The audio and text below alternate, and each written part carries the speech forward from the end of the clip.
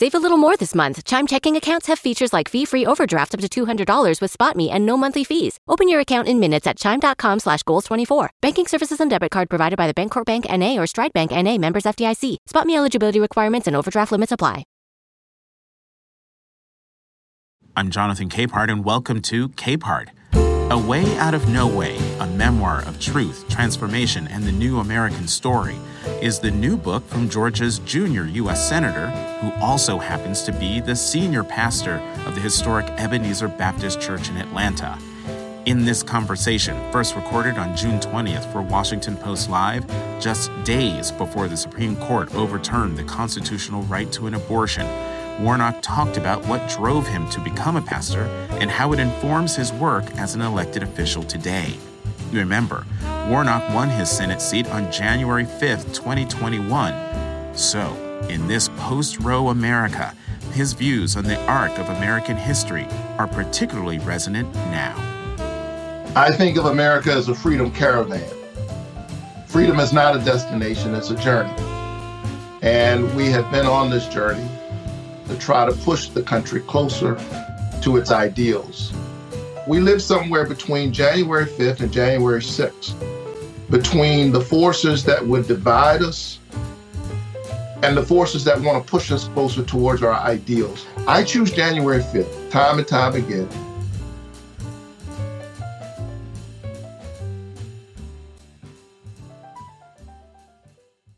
Senator Reverend Raphael Warnock, welcome to Capehart on Washington Post Live. Great to be with you. Thank you so much, brother. Great to be with you as well. I'm glad I wore the light blue tie because I usually wear a tie like yours. We would have been twins. That would have been all right with me, Jonathan. All right, so let's get into your book. Your book opens with a chapter entitled "Boys Like Us," and you write about two searing moments. I'll start with the one that involves you. You, your sister, and other pastors' kids were frisked after being suspected of shoplifting. And you write, quote, "It was, quote, my first brush with the myriad ways in which Black people experience hurtful and demeaning racial stereotyping and discrimination in everyday life." Talk about how that incident shaped you. Well, thank you so much. Again, it's great to be here with you. And, that Sunday afternoon, we were doing what church kids, particularly PKs, preachers' kids, do. We had a little break in between services. You stay in church all day long. And we were in the grocery store, my sister and I, and some friends who were also PKs. And I was about 12 or 13 years old. I had a habit then of kind of walking around with my hands in my pocket, normal kind of adolescent awkwardness. And a man appeared out of nowhere and said, come go with me. He was dressed in army fatigues. And my sister, being taught to obey authority, started walking. I said, wait a minute, who are you? And he said, the police. I said, well, you mind showing me a badge? And he flashed a badge. To make a long story short, they marched us through the store, up the stairs where they'd been watching us in an mirrored observation booth. And, we were all frisked. And, of course, they found nothing because we hadn't taken anything. We were just good kids in between two worship services. And that was my experience, my first experience with the kind of humiliation and everyday aggressions that people experience.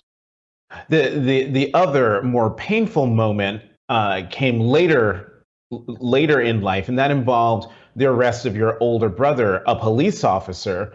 What happened quickly, and how did that impact your life's work?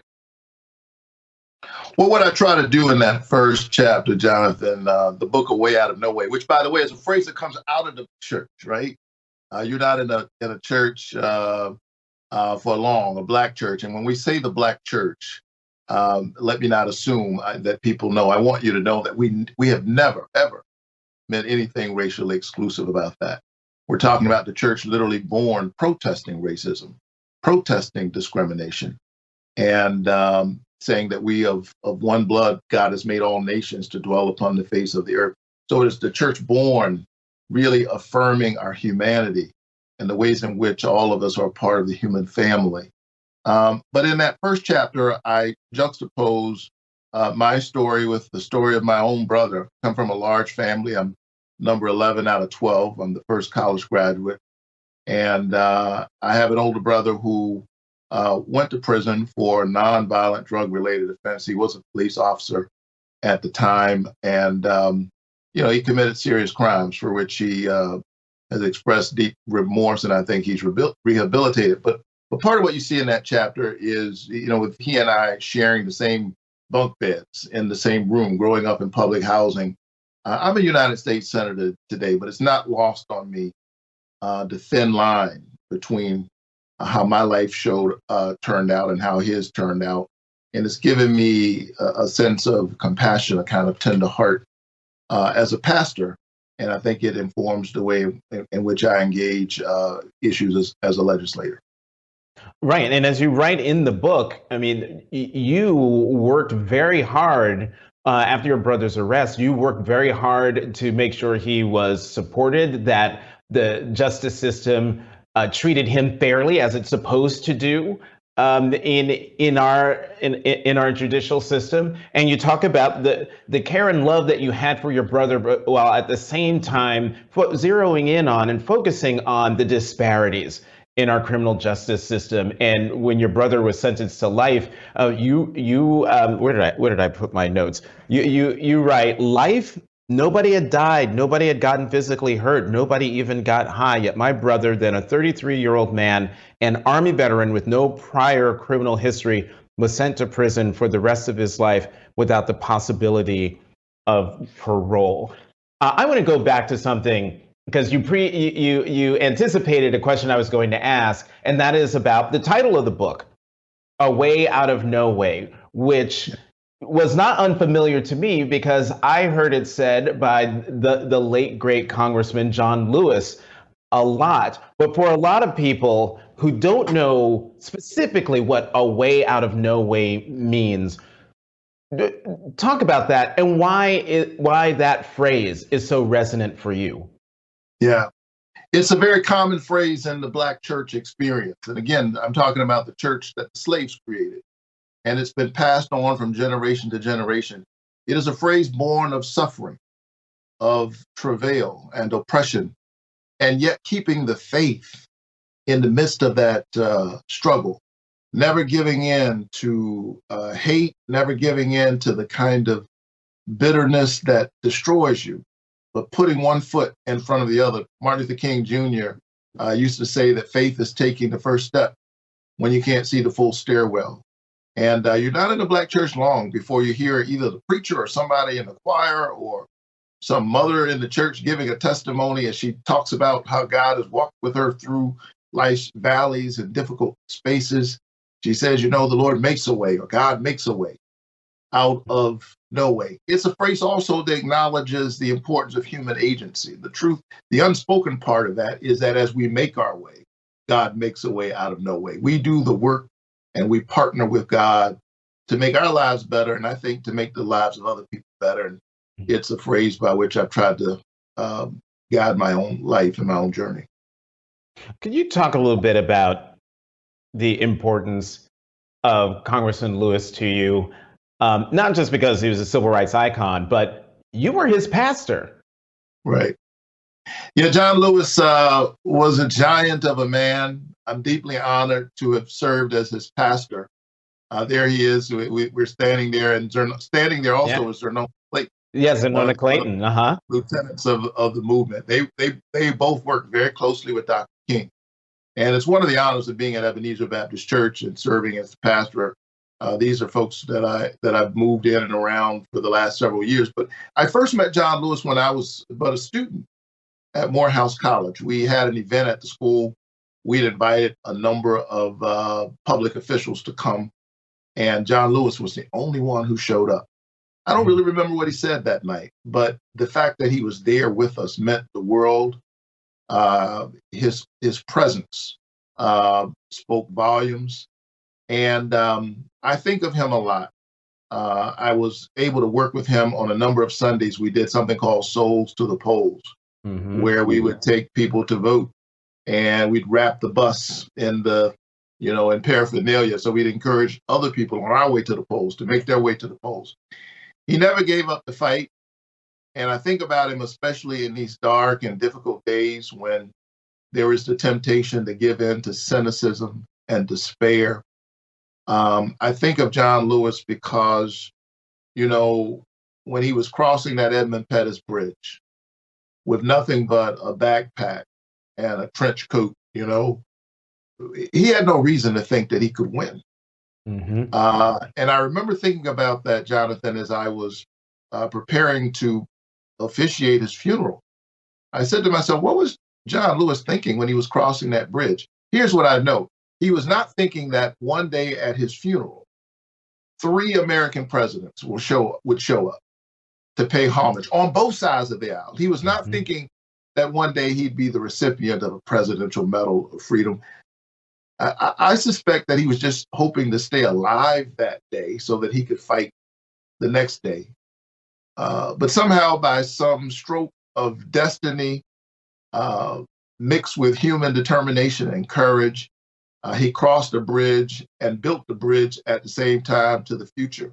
Bent the arc a little bit closer to justice. And it reminds me that what we have to do is get up every morning, make our way. And we don't know when the sun will break through, but it's our job to wake up, show up, and do the hard work. I want to talk about another man who was instrumental, pivotal in your life, who made you get up early on Saturday mornings, not knowing exactly why you had to get up early on a Saturday morning, but he said, get up, and you did. And you write about this in your book, but it was also in an essay in the New York Times yesterday. And I want to read this because it is among the most beautiful tributes I've read from one person to another, but especially from a son to a father. Your father passed away years ago, but you write, my father represents the salt of the earth, blue-collar brother, brilliant despite not having a college degree or prestigious credentials, innovative enough to create miracles with his hands, the kind of black man whose life doesn't make the headlines for either shooting hoops or shooting bullets, for breaking out or for breaking in. So, like most among us, he remains unseen. He loved his wife, he took care of his family, he shepherded the people in his church, he endured racism without becoming bitter, and he loved his country. He was a walking sermon. That gave me chills just reading it again. Talk about your dad. Oh, that was my dad. And look, I was born in a poor family, but I feel like I hit the jackpot because I had 2 great parents. And, I don't say that if that's not your story, I get it. And if all of us are blessed in various ways, people show up in our lives. But I had 2 great parents. My dad was an older father, born in 1917. He was 52 years old, the age I am now when I was born. And, my experience was this man waking me up every morning. He didn't believe in sleeping late. He had a fierce work ethic, which he passed on to us. And his idea was you wake up and you get dressed and you put shoes on. And one morning, as I say in that essay, I asked him, he said, I got something, there's something for you to do. I said, do what? He said, I don't know. I'll figure that out later. Just get dressed, put shoes on. And that was his sermon every Sunday morning. And I say sermon because he was a preacher. But during the week, my dad, who was not seminary trained and learned like a lot of Black preachers in an apprenticeship model, during the week, he was an entrepreneur, a small businessman who fed his family by picking up old junk cars that he would load up on the back of a truck, the mechanisms of which he designed himself. When you're young, you don't have sense enough to appreciate fully the genius in front of you. I don't know where my dad learned to weld, to put those things together. He wouldn't even write it on a piece of paper, but he would create these mechanisms and load these cars, stack them one on top of the other on the back of an old truck, take them to Chatham Steel. That's how he took care of his family. During the week, the junk man picked up old broken cars that other folk had thrown away. On Sunday morning, I saw him lift broken people, reminding them of their value. And that was my dad, and his life inspires me to this very moment. Is that what then, no pun intended, drove you to the pulpit to become a preacher?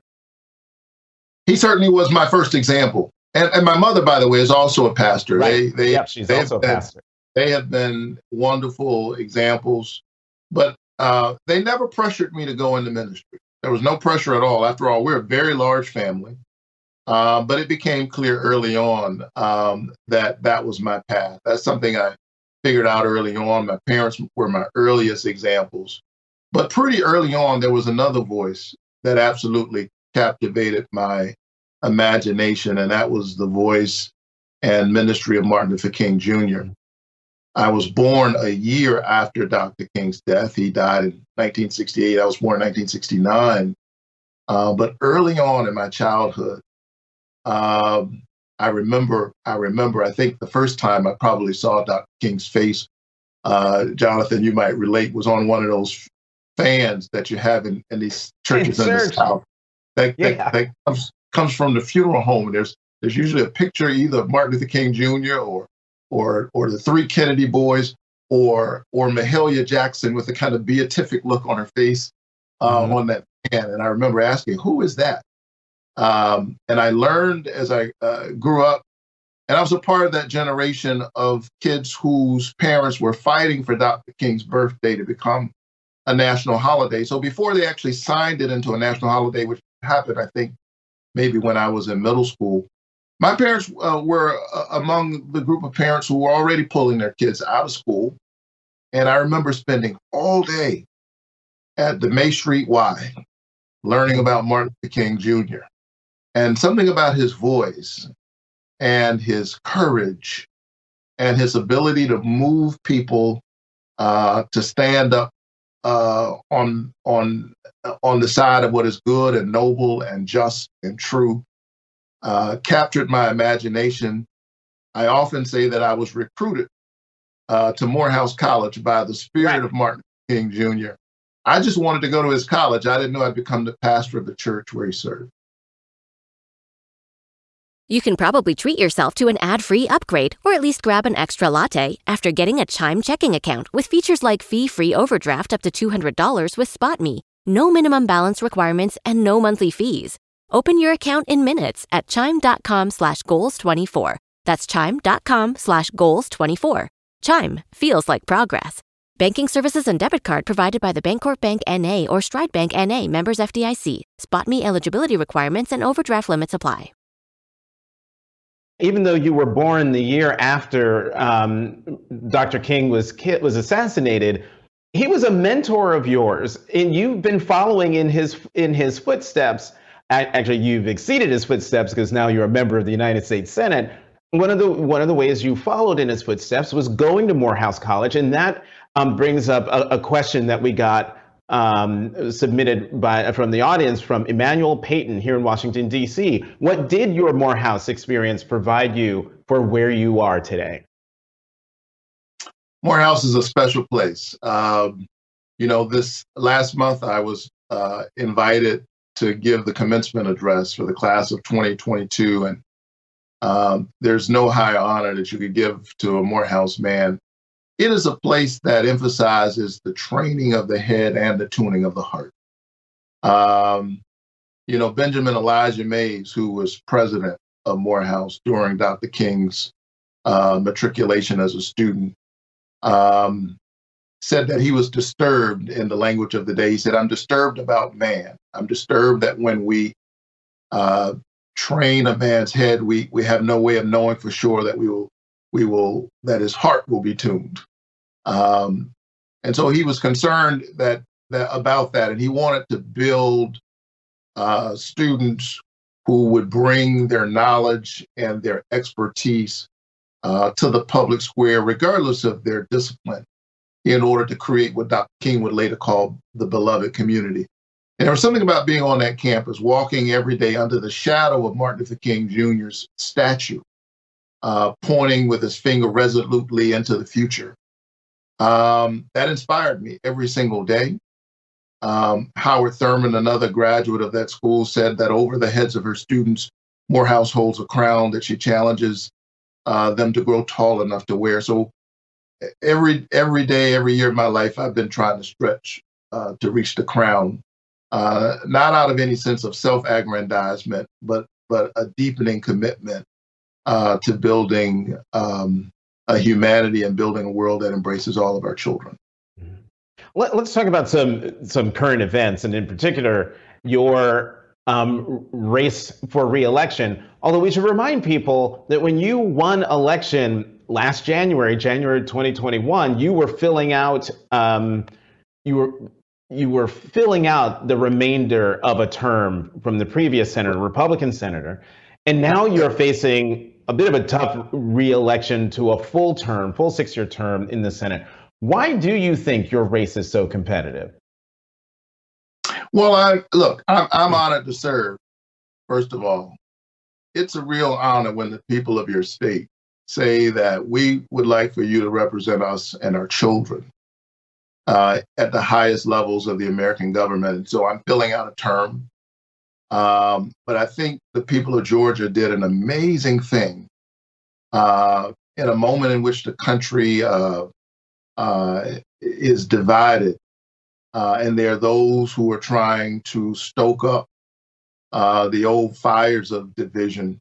The people of Georgia stood up and in one fell swoop sent their first African-American senator and their first Jewish senator to the United States Senate. And I think somewhere in glory, Martin Luther King Jr. and Rabbi Abraham Joshua Heschel are smiling because they marched alongside one another. Rabbi Heschel said when he marched alongside Dr. King, he felt like his legs were praying. And that's what we need in a moment like this, people who put their body in the fight and in the struggle, which is why a pastor, and I enjoy being a pastor, is the reason I've decided to get involved in something as messy as politics. I'm not in love with politics, I'm in love with change. And politics for me is a tool to try to advance the work that I've been doing for years, Medicaid expansion, something I've fought for years here in the state of Georgia because I believe healthcare is a human right. Been fighting for voting rights. We passed the single largest tax cut for middle and working class families in American history. And now I'm trying to address the pressure that hardworking families are feeling right now amidst this global inflation. I'd like to see us pass suspend the federal gas tax. And I'd like to see us cap the cost of insulin for people who are struggling right now in a state where 1 in 12 people have diabetes. And I'm pushing the president of the United States to do substantial student debt cancellation. Mm-hmm. Is the president's low approval rating a drag on your reelection? How concerned are you that the president of your own party isn't popular and could hurt you in November? Maybe because I'm a pastor who got elected to the Senate and not a senator who used to be a pastor. I honestly don't spend a lot of time thinking about those things. I'm actually worried about our politics. I'm worried that we have created a context right now where too much of the politics is about the politicians, where their poll numbers are, who's up and who's down, who's in and who's out. And as a result of that, we have no shortage of transactional politicians who are so focused on the next election that they're not thinking about the next generation. It is my honor to do this work on behalf of my children. I have a 5-year-old and a 3-year-old, and I know that although their dad is a United States Senator, there's a way in which my children won't be okay unless other people's children are okay. And I'm honored to do that work. So this focus on politicians as opposed to policy, is that the reason why 2 years after the nationwide protests over the murder of George Floyd, we haven't seen anything done, despite your very powerful speeches on the floor of the Senate, many of them, on voting rights or even on criminal justice reform? Yeah, think about that. Voting rights, criminal justice reform. Politicians need to center the people they were sent to represent rather than their own interests. It is the reason why, even after watching 19 babies slaughtered in a school, I'm hopeful that we are going to get something done this time. But why are we concerned? Why are we worried? It's because we've seen this terrible movie, this tragedy before, where we saw after Sandy Hook, no movement, after Columbine, 30 years, no movement, even to do the things that 80 to 90% of the country agrees with. Right.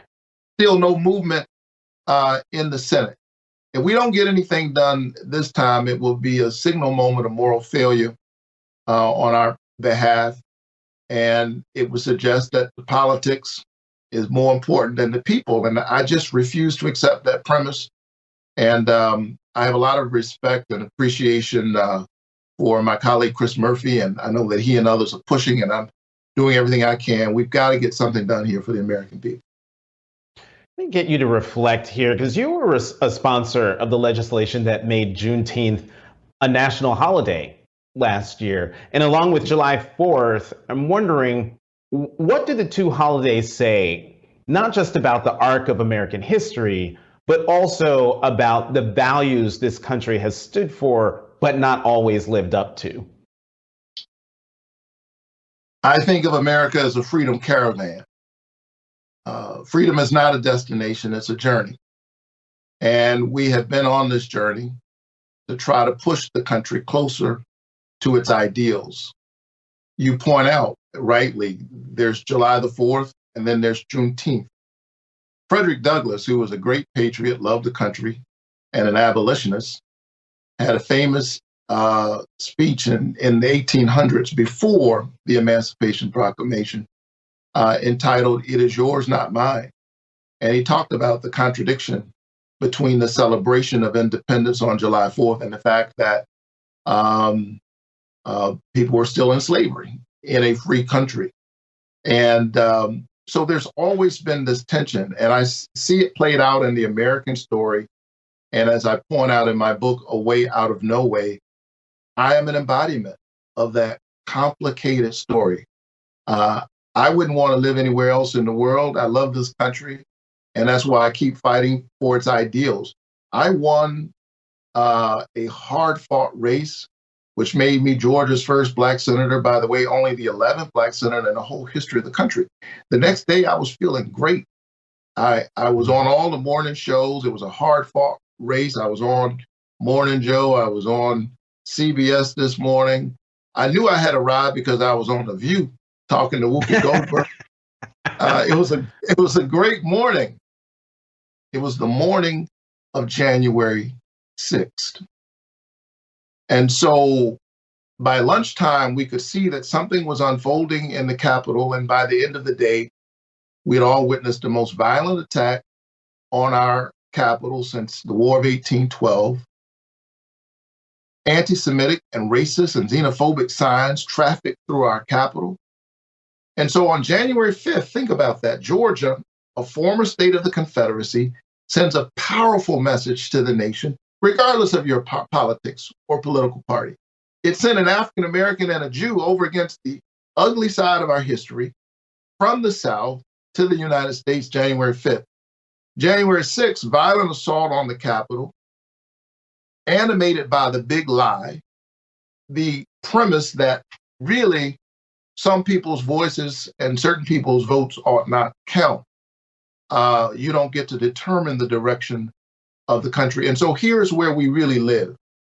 We live somewhere between January 5th and January 6th, between the forces that would divide us for short-term political gains because people who have no vision engage in division, and the forces that want to push us closer towards our ideals.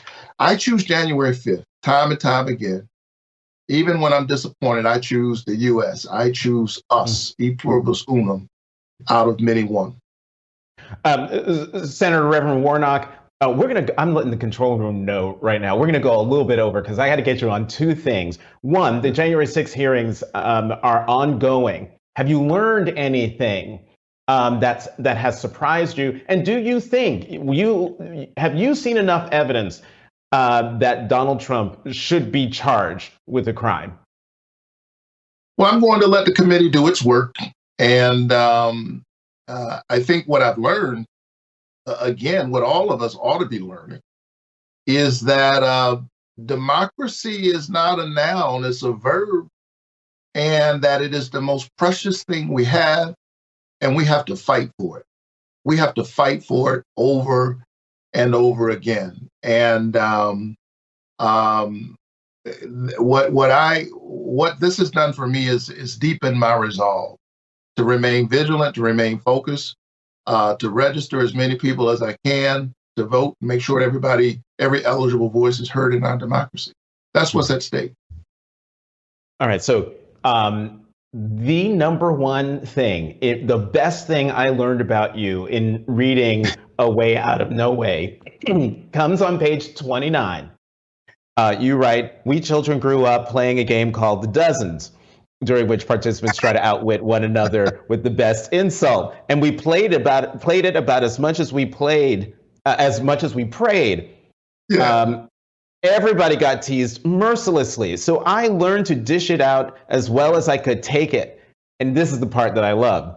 "And even became somewhat of a master of the yo mama jokes." You gotta give me one. You gotta give me one. I'm not gonna do that, Jonathan. Come on. Not even one. I mean, it would take a little while for me to. Hey, you and I will have to sidebar, but about some of that. I am gonna hold you to that. Senator Reverend Raphael Warnock of Georgia, author of A Way Out of No Way, a memoir of truth, transformation, and the new American story. Thank you so much for coming to Capehart on Washington Post Live. Great to be with you. Take care.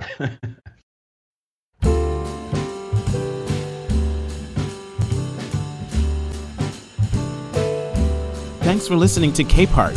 It's produced by Julie Teppenbrock. We'll have new episodes for you every Tuesday.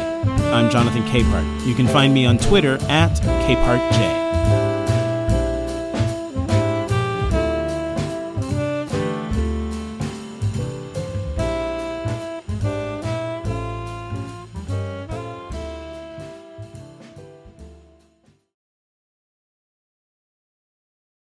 Ah, spring. Nothing like the world progressing towards summer to inspire your own progress. That's what life's all about in your career, relationships, and your finances. Let's talk about that last one. With the Chime Secured Credit Builder Visa Credit Card, it's easy to start building credit with everyday purchases and regular on-time payments with no annual fees or interest. And if your credit scores grow, so could your opportunities for lower rates on loans, like for a car or home. Sounds like progress, right? With Chime's Secure Credit Card, you can start improving your credit scores right away. Get started today at chime.com/build. That's chime.com/build. Chime feels like progress. The Chime Credit Builder Visa Credit Card is issued by the Bancorp Bank N.A. or Stride Bank N.A. members FDIC. Out-of-network ATM withdrawal and OTC advance fees may apply. Terms and conditions apply. Go to chime.com/disclosures for details.